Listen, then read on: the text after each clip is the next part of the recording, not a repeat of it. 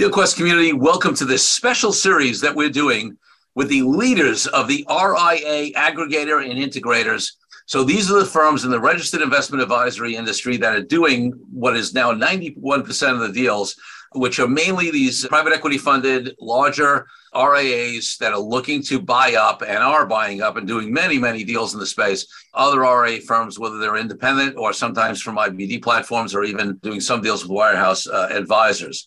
So we are fortunate enough to have some of the leading firms in the industry doing these deals, and we have them on in this special series so that people who are interested, right, advisors in the industry who are potentially interested in selling their firms can understand the different models out there. Because one of the benefits of the evolution and the maturation of the RIA space has been that there are more aggregators and integrators, there's more funding for these, there's more private equity. But as that happens, there also is more confusion as to all these different options out there. What are the different models? Why is one better than the other? What is the best fit for me? So the purpose of this series is to give the opportunity for each of these amazing firms to talk about their different models, talk about who they're looking to target, who they attract, and have you be in a better position as a potential seller to understand your options. And for those of you who are not in the RIA space, I would listen anyway. It's also a fascinating look at how the industry's evolved and how an industry matures, and frankly, what the different acquisition models are that could be applied even in other industries. So check out all the videos in this special series on the RIA aggregator and integrators. Do you want your business to grow faster? Are you open to new and out-of-the-box ways to drive revenues and increase value? How do you imagine the most successful entrepreneurs and business leaders double, triple, or expand their businesses tenfold or more? The answer is deals. This is a weekly podcast featuring conversations with business owners, executives, and leaders as we reveal behind-the-scenes details that give you, our listeners, the confidence to pursue your own deal-driven growth. On the show, we discuss a huge variety of deals, everything from large, complex mergers and acquisitions to smaller deals that you can do even without significant capital.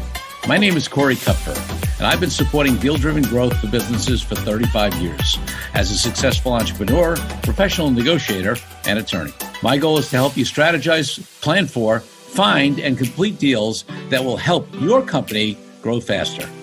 Welcome to the DealQuest podcast. Let's get started. Pat McLean is the co-founder and senior partner at Allworth Financial. He's a keynote speaker at financial conferences nationwide. For more than 2 decades, he's co-hosted Allworth's Money Matters, one of the longest-running financial topic radio programs and podcasts in the country. Pat has led Allworth to be ranked 23 on the Barron's list of top RIAs in America and has been recently named one of 10 icons and innovators by Investment News for 2021. Over the past several years, Pat and his business partner, Scott Hansen, have introduced Allworth to numerous new markets and have expanded the company's service offerings to include tax planning and accounting. Through a combination of both organic expansion and growth via acquisition under Pat's direction, Allworth Financial has now grown to over $15 billion in assets under administration. Pat, welcome to the DealQuest podcast. Well, thanks for having me, Corey.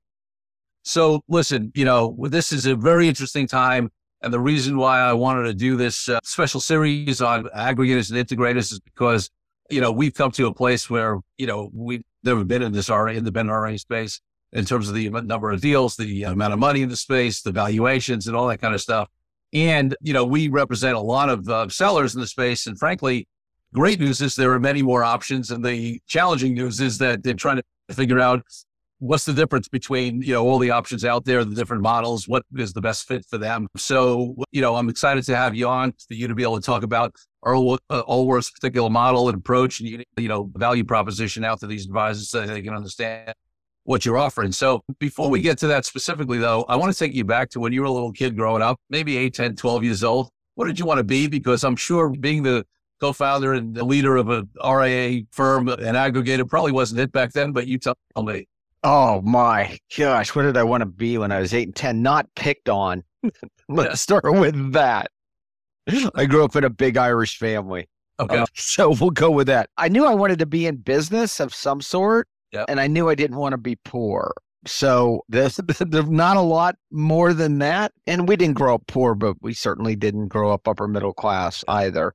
So, came from a family of 5 kids and, when we were little, my dad was a salesman and we sold at the swap meets or flea markets or whatever you call it. My dad would go out and buy all the pictures in hotels that were being remodeled, and we would take it out to a swap meet or flea market at the second and third grade. I still remember walking around selling these pictures for $2 each, of which you would get 25 cents from, which is actually not bad as a percentage. You know, you're getting a 12.5% commission on these pictures. So, you know, we all start somewhere, right? I love it. It sounds like we had very similar backgrounds to that. Yeah, I always say that, you know, we weren't poor. We always had food on the table, but, you know, it was low middle class. Like we also didn't take vacations or eat out or do any of that kind of stuff. So. Yeah. No, we ate out twice a year. Twice a year. There you go. All right. Yeah. And one other question looking back before we get into what you're doing now and all the great things all worth doing. What was your first deal of any type that you can remember? It could be something small when you were a kid or something early in your career, whatever comes to mind. Oh, first deal. Yeah, when we were at the flea markets, I was in the 4th grade. And when we'd walk around selling the pictures, we would buy bicycle parts and any other thing early in the morning that we thought we could sell later in the day. And I remember buying a mini bike for $15. And my brothers and I were so excited about it. And we brought it back to where, you know, you had to stand at the flea market. And by the end of the day, the mini bike was gone. My dad had sold it for $35, right? Probably for two reasons. One is he didn't want us to have a mini bike, which was probably good thinking. And the other is that there was some money to be made. And then he split the profits with us. I love it. He took 10 and my brothers and I took 10. So I was in one half. Let's say I was on the buy side of that deal. Right. It sounds like in maybe a non-consenting or unwilling business partnership with the father as well. Right? That's all right. Yeah. And when I was in junior high, I ran, you know, they have these flea markets and swap meets, and I ran a cactus stand out there for 2 years. I worked for a guy for 6 months and he went on vacation and never came back. And I bought his inventory from him and ran the cactus stand. I knew I didn't want to work in a flea market the rest of my life. Let's just go with that. I love it. I love the entrepreneurial backstories of successful people because it's always fascinating. All right, so let's talk a little bit about Allworth's trajectory. And, you know, obviously the industry has evolved where there's so many more deals and so much more money in the space, right? Equity capital, debt capital, that kind of stuff. Now, talk to us a little bit about, you've had significant growth, especially in the last number of years. And so talk a little bit about the shift from just the organic growth to doing a lot more inorganic, you know, who your capital partners are and what kind, you know, and the deal flow you've been doing over the last number of years. So I'll start at the beginning. Scott Hansen and I met. We worked at a life insurance company together 30 years ago. His cubicle was next to mine. And we worked there for a couple of years and decided we were going to go out on our own. So we leased some space from an accountant and bought some furniture and a couple computers. And I had $10,000 in an IRA I rolled out for 60 days for the capital to start the business. And I remember our stated goal was to get $100 million under management. I told my wife, we get $100 million, we're set. We are set, right? That's a bad month now. And we built it. And then early on, we started with a salaried advisor model, which is rather than make people partner, they would work on a salary and we would generate the appointments for them. So I had a call center back in the day, still do. And we would do outreach marketing, radio, television. I've been doing this. You mentioned the podcast and radio show for 27 years. So that's kind of where it grew and we grew and we grew. And when we were I think we were probably 22 years into it. And I've had a couple other ventures in the meantime. I had a company where we taught investment advisors how to market to telecom communication workers, where we pulled about $5.5 billion into those offices, and I just got paid a percentage. It never landed on my platform. I started and sold the largest reverse mortgage company in the U.S. Scott Hansen and I did with Pete Engelken, who was my chief operating officer. So I had been doing a couple things on the side, but the whole time running at the time Hansen McLean. So 7 or 8 years ago, we got to about $2.4 billion. We had 3 offices in Sacramento. We had opened an office in Walnut Creek, California, and one in Denver, just to see if we could take this thesis we had about growing the business and go into markets that we weren't in and starting from scratch. And it worked. And we got to about $2.4 billion. And we're approached, like many of the people listening to your podcast now, approached by many, many, many firms on a continual basis. And we met with a couple of them. We said, no, we're not going to do this. And then we came to the realization that we couldn't grow. My risk tolerance had pretty much hit its limit. Yeah. As did Scott Hansen's, which when I say hit its limit, more money would not have necessarily made my life better, but less money would have. And I had already had a capital event with the sale of the reverse mortgage. So, retirement was pretty stable, but, it's really important for me to stay engaged, probably more important for my family that I stay engaged. It's someone other than them continually, right? Just somewhere to get out of the house and do something productive. And so we bumped into Parthenon, which was a firm that had been talking to us, and we did a deal. And quite frankly, it was probably one of the best decisions I had ever made. They were great capital partners, still respect them today. We still talk to Parthenon, great capital partners, good people. And they brought a level of sophistication to our business that was beyond what we were doing, not beyond what we were capable of, just beyond. They made us think about us being bigger than ourselves. And in less than 4 years, we went from $2.4 billion to $10 billion under management. We hit our 5-year stretch goal in about 3.5 years. And then we traded again to a new capital partner, which is Light in Ontario Teachers Pension Plan. Great capital partners. They both have different styles, but both of them added great value to the business.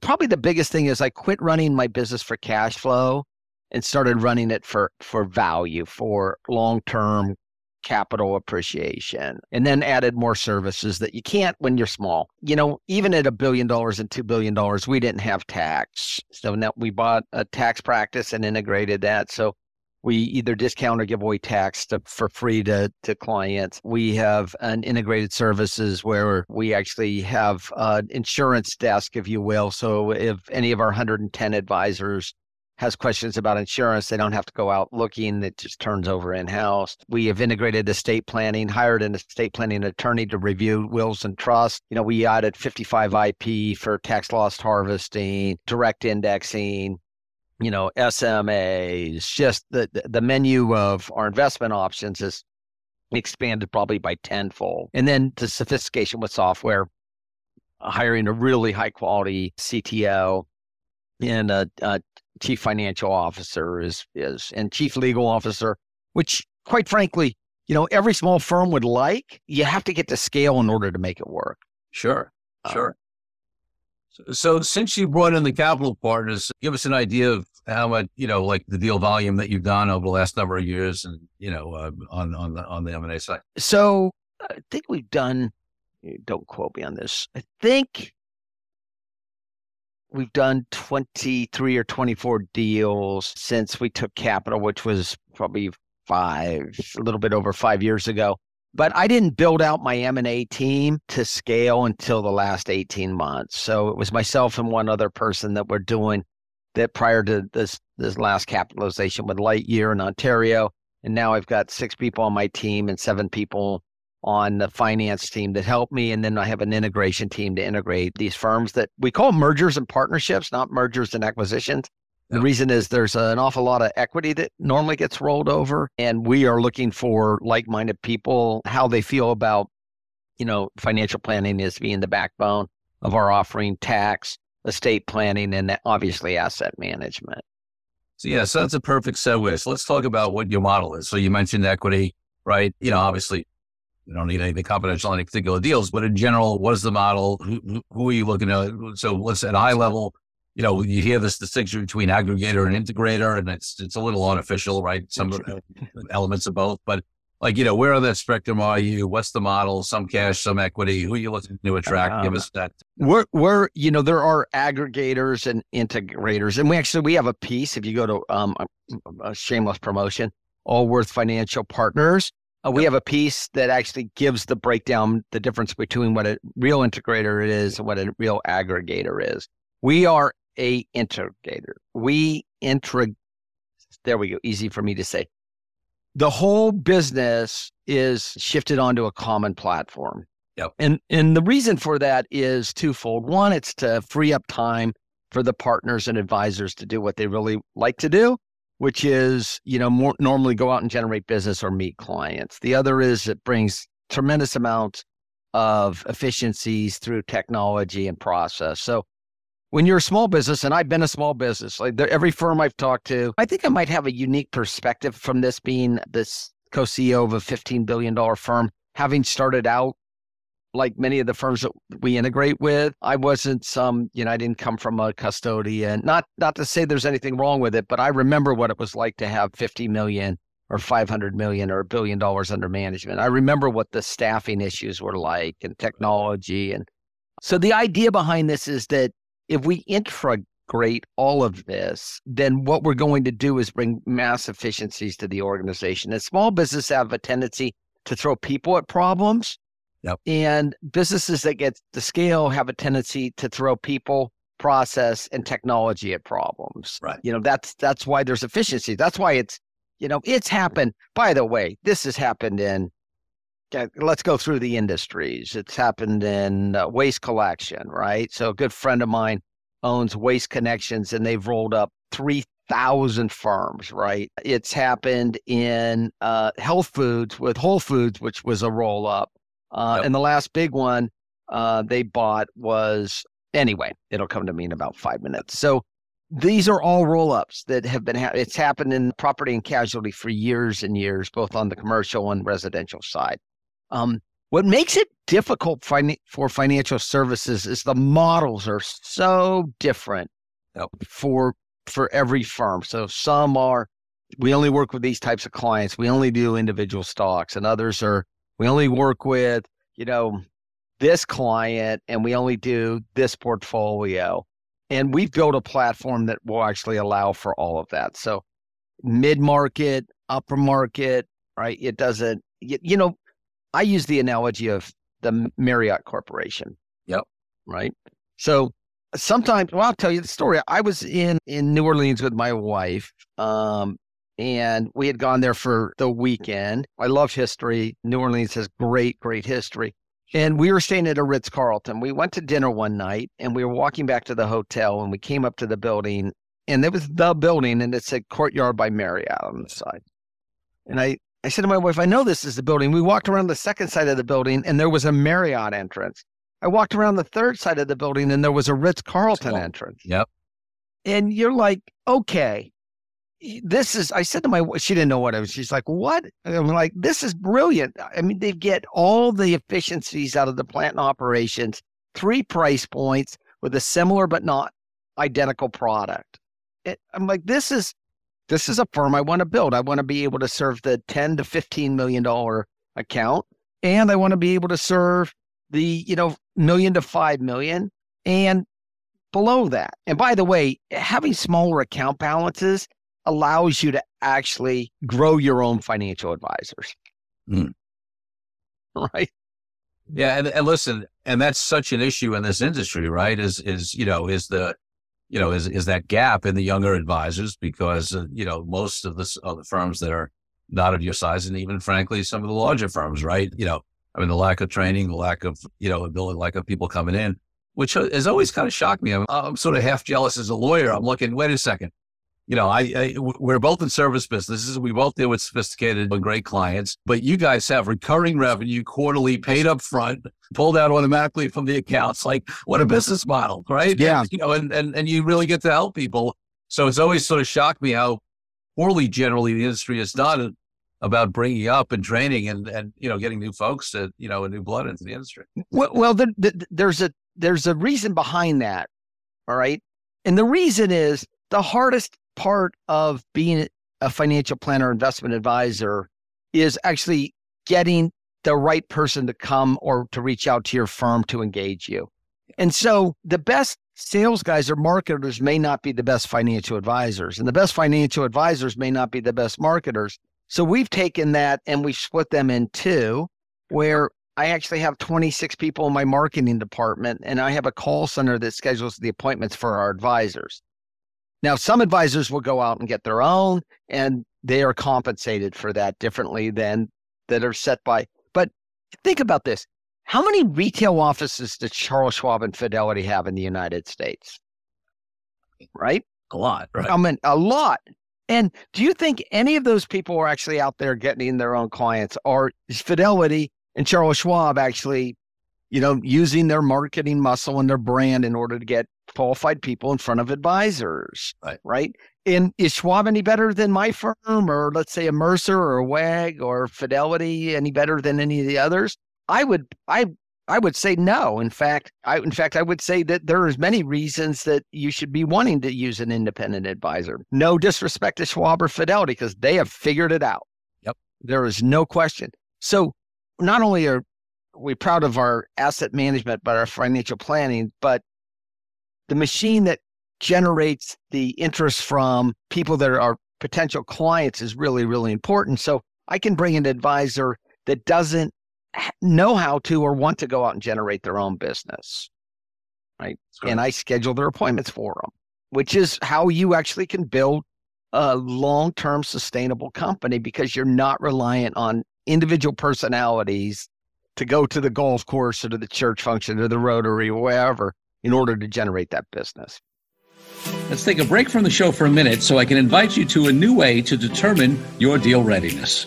I created a fast and easy assessment that will determine exactly how deal ready you are. Once you complete the assessment, I use your responses to identify the obstacles that are holding you back from being a deal-driven growth genius. It's as easy as heading to CoreyKupfer.com/assessment. That's CoreyKupfer.com/assessment and filling out a few multiple choice questions. I'll be checking in after the episode to see what your results are. Now back to the show. So let's talk a little bit about, you've got let's say an independent firm of whatever size, or and you can tell me, I don't know if you do also doing, IBD teams or anybody out of wirehouse, but whoever it may be, who you focusing on, and then what, general on the components of the deal. You mentioned obviously equity. I'm sure there's some cash. So talk to us, what it looks like. So in today's environment, and these are different than how you were pricing deals, 6 months or even 6 months ago, most certainly a year ago. We do take teams out of the IBDs, the independent broker dealers that operate under someone's corporate RIA. And I do own a broker dealer. Unfortunately, I own a broker dealer, and it's not to add assets to that broker dealer other than the firms that partner with us. So if you go to an IBD and pull out an IAR, an independent advisor representative out of an IBD, you are most certainly going to find some broker-dealer business that pays trail there. Right. And so we want to give full value for that. And by the way, we respect the advisors that want to keep those clients because they made a promise to the client to take care of them. We will pull those out. We pull out pure RIAs. We haven't done any wirehouse yet, mostly because how you price them is on the assets that come over, and there's a lot of risk there. I have consulted with many firms that were at wirehouses, and I said, you're probably not ready to sell to a roll-up firm yet. You might want to make this intermediate step to become independent first and then do it. The story actually probably plays better, and it's probably better for the advisor and the client. And then we do the deals, right now we're doing them based on revenue. And it's based on revenue either 24 or 36 months out. The reason for that is it allows them to get value for anything in their pipeline. It allows them to hopefully have time for the markets to recover. Yep. Which is, many people say, well, I don't want to do a deal right now because, my revenue's down, my EBITDA is down. The worst thing about our business is, the EBITDA is, if your EBITDA drops by 25, if your revenue drops by 25%, your EBITDA drops by, 30, 40, 50%. That's right. Depending upon the margins you're working on. And so we're pricing them that way so that there's a stock component anywhere from 20 to as much as 35%, depending upon how we feel about that particular team. Okay. And whether the advisors plan on staying around and helping us grow, right? If you want to stay for the next 10 years and become part of the story, we want you to participate in as much equity as we can allow. And then we'll typically put anywhere between 30 to 35% on the back end at either 18, 36 months or somewhere in between the two of those. Great. So you mentioned a number of the aspects of your value proposition to these advisors, right? Whether it's the integration, the technology, the different expansion of the offerings. You have the ability for you to generate business for some of, especially the newer, smaller guys. You mentioned a bunch of it. Is there anything else you want to mention about the value proposition to these advisors? Because as you know, there's a lot of people going after them. So, why else would they consider Allworth? So part of it is our growth. Our growth has been, and everyone in our industry talks about AUM this, AUM that. Great. Where I shop, they don't take AUM. They only take money. And so when you look at the business, forget it's an investment advisory business.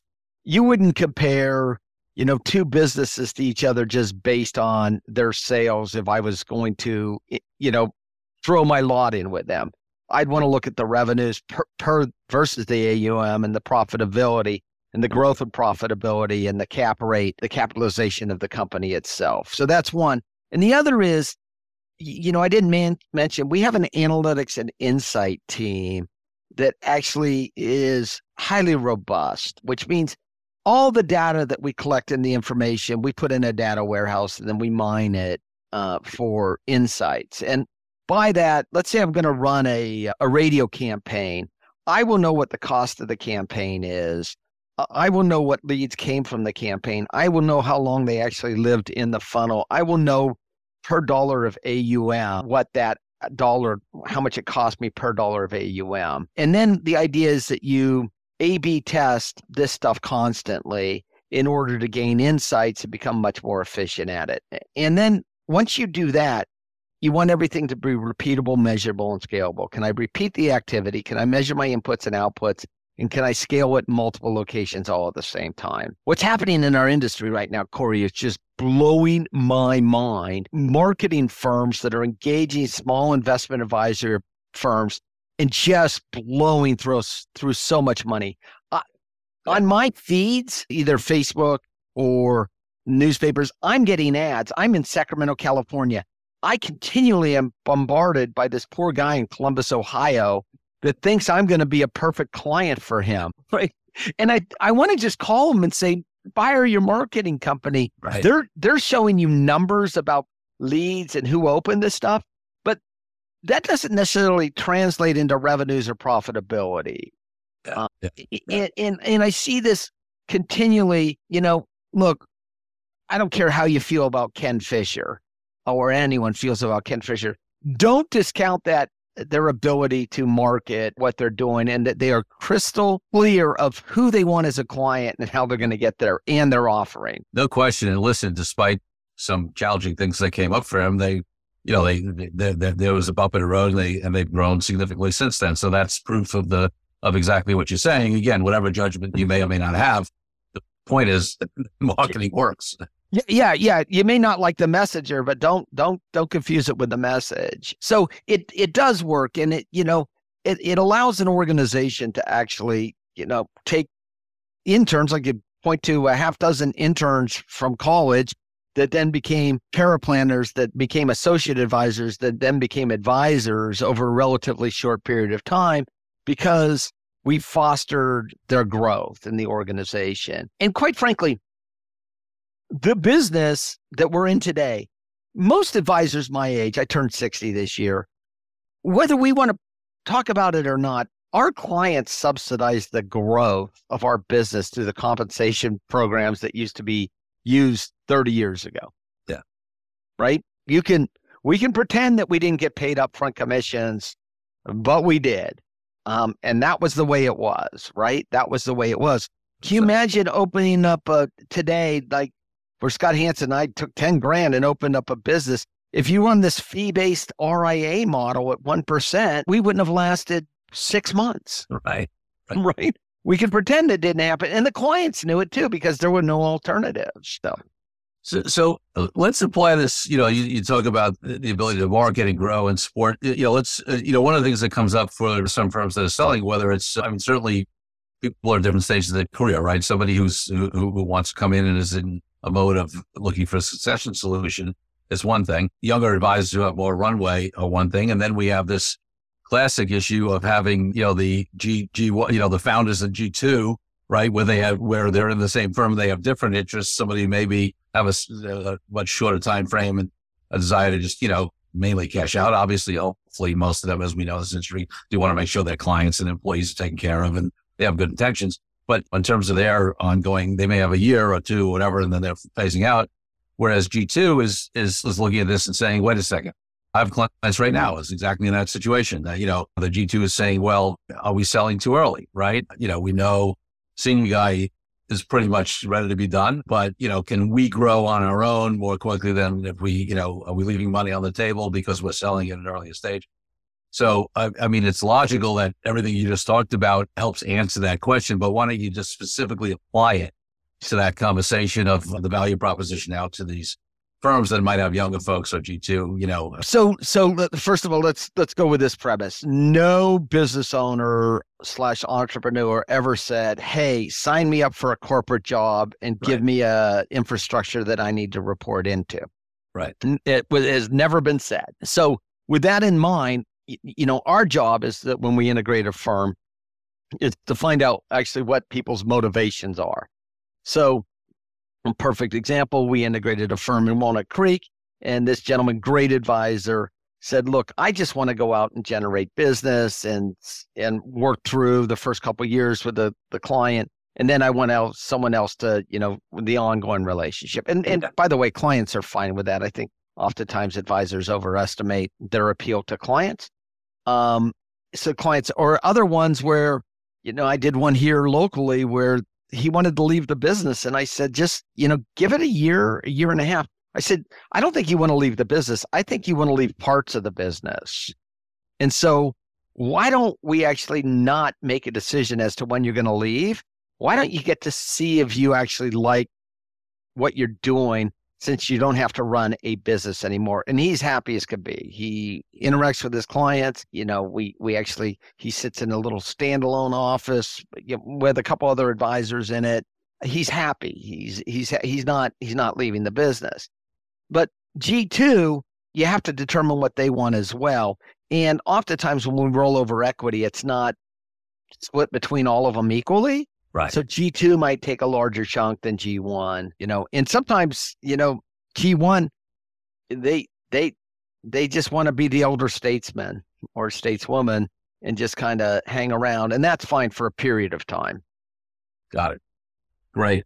So let's get a little more macro now. We have some interesting factors in this industry. You alluded to before, talking about a little bit of the evolution, the maturation, and having experience like I do in other industries where there's been maturity and roll-ups and, and aggregation and whatever. And at the same time, so, I'll give my hand away a little bit. I think the long-term trends continue to be in favor of, many, many more deals. And certainly we see the breakaway flow of new advisors coming independent continue to be strong. So there's, even as this consolidation on one end, we have new blood coming in. And at the same time, at least in the short term, there are some potentially worrying trends, things people are focusing on, whether it's the markets being, last couple of days, I think when we're recording this, we're okay. But, the markets being down, inflation, being up, all of these things, war in Ukraine, blah, blah, blah. And, the big R word that everybody is talking about, which I always am worried about this self-fulfilling prophecy, kind of thing. So I don't like to play into that, but there are some headwinds. So, what do you see on a more macro level for a firm like yours and some of your competitors who, the deal volumes have been crazy, and how do you see some of these, at least immediate potential headwinds affecting? And so back to an earlier comment I made, Whole Foods, the last big purchase they made was Wild Oats, by the way. And then that's when they started growing organically. So it was inorganic. So what we're seeing is that's taking place in our industry as well, where you're seeing bigger and bigger companies actually start pushing themselves together. And then you're seeing firms like us that, the biggest one we've done was $2.8 billion integration, AUM, and I could get into the profits at some point in time. And the smallest one I've done is $100 million, which is a guy I've known for 30 years. Right. So, what's surprising in this marketplace is I thought some SPACs would try to take out different firms. And there was some hints at it, but most of them look like that they never actually came to fruition. Yep. And we're now starting to see some larger firms come together. I don't think that we're going to see a big publicly traded large firm anytime soon.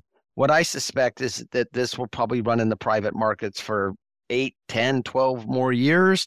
Yep. And that we will see some integration of larger firms. But at the end of the day, I mean, the big blowout will be 2 or 3 large, when I say large, it'll be $40, $50 billion firms pushing themselves together for a national footprint. I think that's where we're going to end. And then you'll see a couple more of those. There'll be, large regional players and a few nationals. There are headwinds, right? The cost of money has gone up, and don't pretend that firms that are aggregate and integrate don't use leverage. Absolutely do use leverage, and that the earnings are down. The EBITDA is down for many companies, as we talked about earlier, which actually makes access to debt either more expensive or less available, which I would expect will start to slow some of these deals. But the capital backers are willing to throw in a lot more money, a lot more money. You're seeing, I just read another one today where a broker-dealer, just took private equity to actually create their own integration machine. I think a lot of that happening on the broker-dealer side is to actually stop their IARs from actually leaving their platform. So they're trying to figure out, how do I give fair market value to the IARs while at the same time getting an arbitrage move, playing off their balance sheet, but using some outside capital as well. I expect that we'll continue to see that. I don't know how that helps a lot of the independent advisor representatives that are broker-dealers, because many of them aren't happy with their broker-dealers today. I shouldn't say all, but many of them. So I don't know if that answered your question. So the macro is, I think that the deal flow is actually going to continue. I think that there's some buyers in the marketplace that are buying that don't quite understand the business as well as they should, and that there will be some blow-ups here in the next few years with firms that were either paid too much for or poorly run. I'm starting to see small firms push themselves together for no other reason. You're shaking your head, Corey, for no other reason than to make themselves look bigger than they are so that they could get a higher multiple. Yep. I mean, I saw one was so distinct. One was like a robo slash, just a really, low end offering. The other was a high net worth, and somehow they were all one, and I had to be able to see through all of that. And I'm like, what? Where are you? How long have you, a year now? But no systems talk to each other. Yeah, I've seen firms that have come to market that have purchased a bunch of small, 80, 90, $100 million AUM firms, and then not integrated them, but come to market as a single unified, But just trying to get the higher multiple because they're bigger, Yeah, you've seen enough of these deals, but dollars will be paid for well-run companies. That will be, and the others, there's a market for it. Someone's going to buy that small deal and not really know what they're buying, which is fine too, right? Yeah. And I also think, like, you have the benefit of not only studying, but I have actually been involved in, other industries where they've matured and there've been consolidation, roll-ups, and that kind of stuff.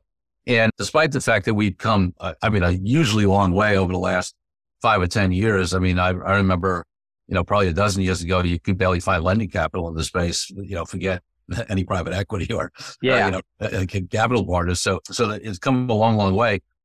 We're still in terms of the full maturation of an industry, we're still pretty early. Way young. Yeah. Yeah. Way young. Yeah. So, like maybe second inning.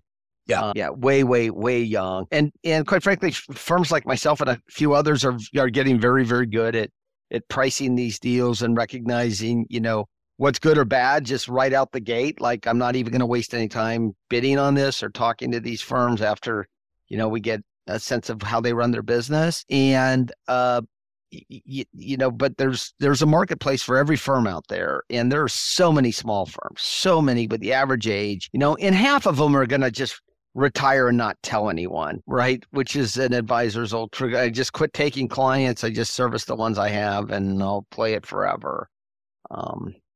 And listen, in a way, a lot of people have judgment on that, but in a way, that's one of the beautiful things about this industry, right? You can make very nice living and run out the string and die with your boots on, and so to speak. And that's right. I'm a guy who looks at the enterprise value and says, "Well, why wouldn't you monetize that?" But, the fact that you have both of those options and do very, very well in this space is a beautiful thing in a way. Well, when we talk about monetizing, so, the first few deals I did, they made as much or more money in the recapitalization as they did actually on the first payment. Right. And so, people are like, why should I sell now if my firm's going to be worth more? And I'm like, because we got stock here and my firm is growing. If yours is growing at 10 and we're growing at 30, or 35, right? Are they not? Is it my number better than yours? Right. Because and it's on both counts, right? First of all, the growth rate, and second of all, the arbitrage on the multiple, because your multiple's going to be higher, right? That's right. Right. That's how, obviously make money is, you have to, you've got to, the three things we look at is culture first. And then, do we believe in financial planning, and the investment management has got to be similar, but not identical. And then the economics of the deal for both you and me. But then once we're there and we're all on the same team, it's any firm that's coming in and saying that the integration's easy and don't worry about it and it's seamless. That's not true. Right. I'm just telling you, it is. There's a lot of moving parts. That's why I have a team that's dedicated to that. But it's not easy. It's not easy. And you and your employees are going to have to learn new processes, which you may or may not think that are good or bad. But I, as I say to my partners, we have a partner forum. If you think we could do something better, don't be selfish. Just share it. Right. But yeah, this will continue for a long, long time. We've got a ton of runway in front of us.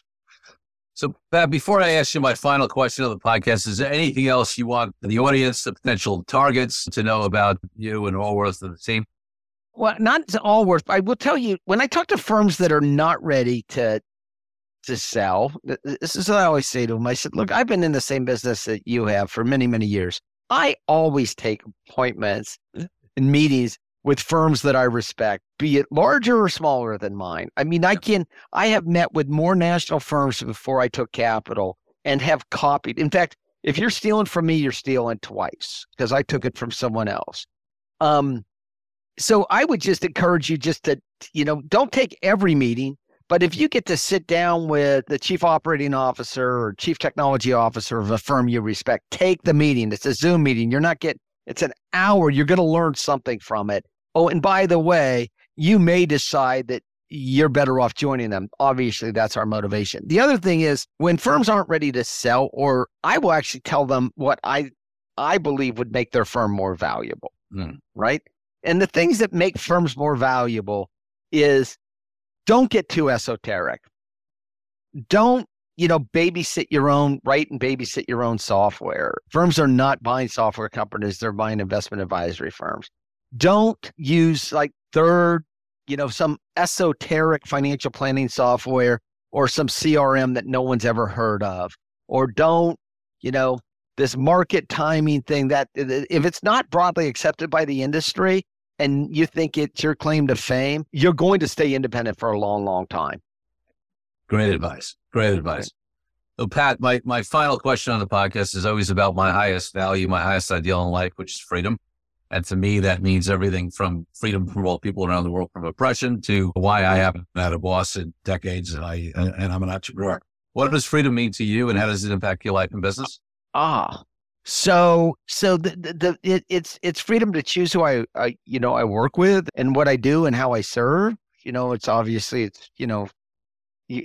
God bless us. We've been born in the United States. I was just in Kenya and Rwanda, they have a president, but the guy's been in office for 27 plus years. Don't quote me on it, but is that real? I don't know. Guessing not. What I like to talk to people. And I have 4 children that recently ended the workforce. I said, if I could get to the Venn diagram of what I'm passionate about, what I'm good at, and what the market will pay for, and I can find that little intersection in there, then that's where I want to live. Life is not follow your dreams, because if I was following my dream, I would ride my bike for a living, but I'm not good at it. Right. but it's You're a dream. You're not going to prance anytime soon. Not even, I can't even ride with people that are fast. Anyway, that's what freedom is. And we are in a great industry. I mean, it is. And never forget, at the end of the day, we get paid to serve others. We can sit in a room and talk about how we run our business. But at the end of the day, the clients are the ones that decide whether they use us or not. And that's where it begins and ends. Love it. So, Clay, thanks for being such a great guest on the DealQuest podcast. All right. Thanks, Corey. Best of luck to you. Thank you for joining me on this episode of DealQuest, where we help you understand how deal-driven growth can be your ticket to freedom. I want to invite you to a unique way to tap into the wisdom and experience of the DealQuest community. Join the DealQuest Deal Den Zoom calls, a free monthly 90-minute mastermind. In the mastermind, we address all the challenges you may be facing and help support you with the opportunities that may arise in terms of deal-driven growth. You will get input not only from me, but all the members on the call will collaborate and serve each other in a mastermind format. To sign up for the free mastermind, go to www.coreykupfer.com/dealden. That's coreykupfer.com/dealden. I'll see you there. I'm Corey Kupfer. Until next week, wishing you the freedom and financial prosperity that I know your DealQuest will bring.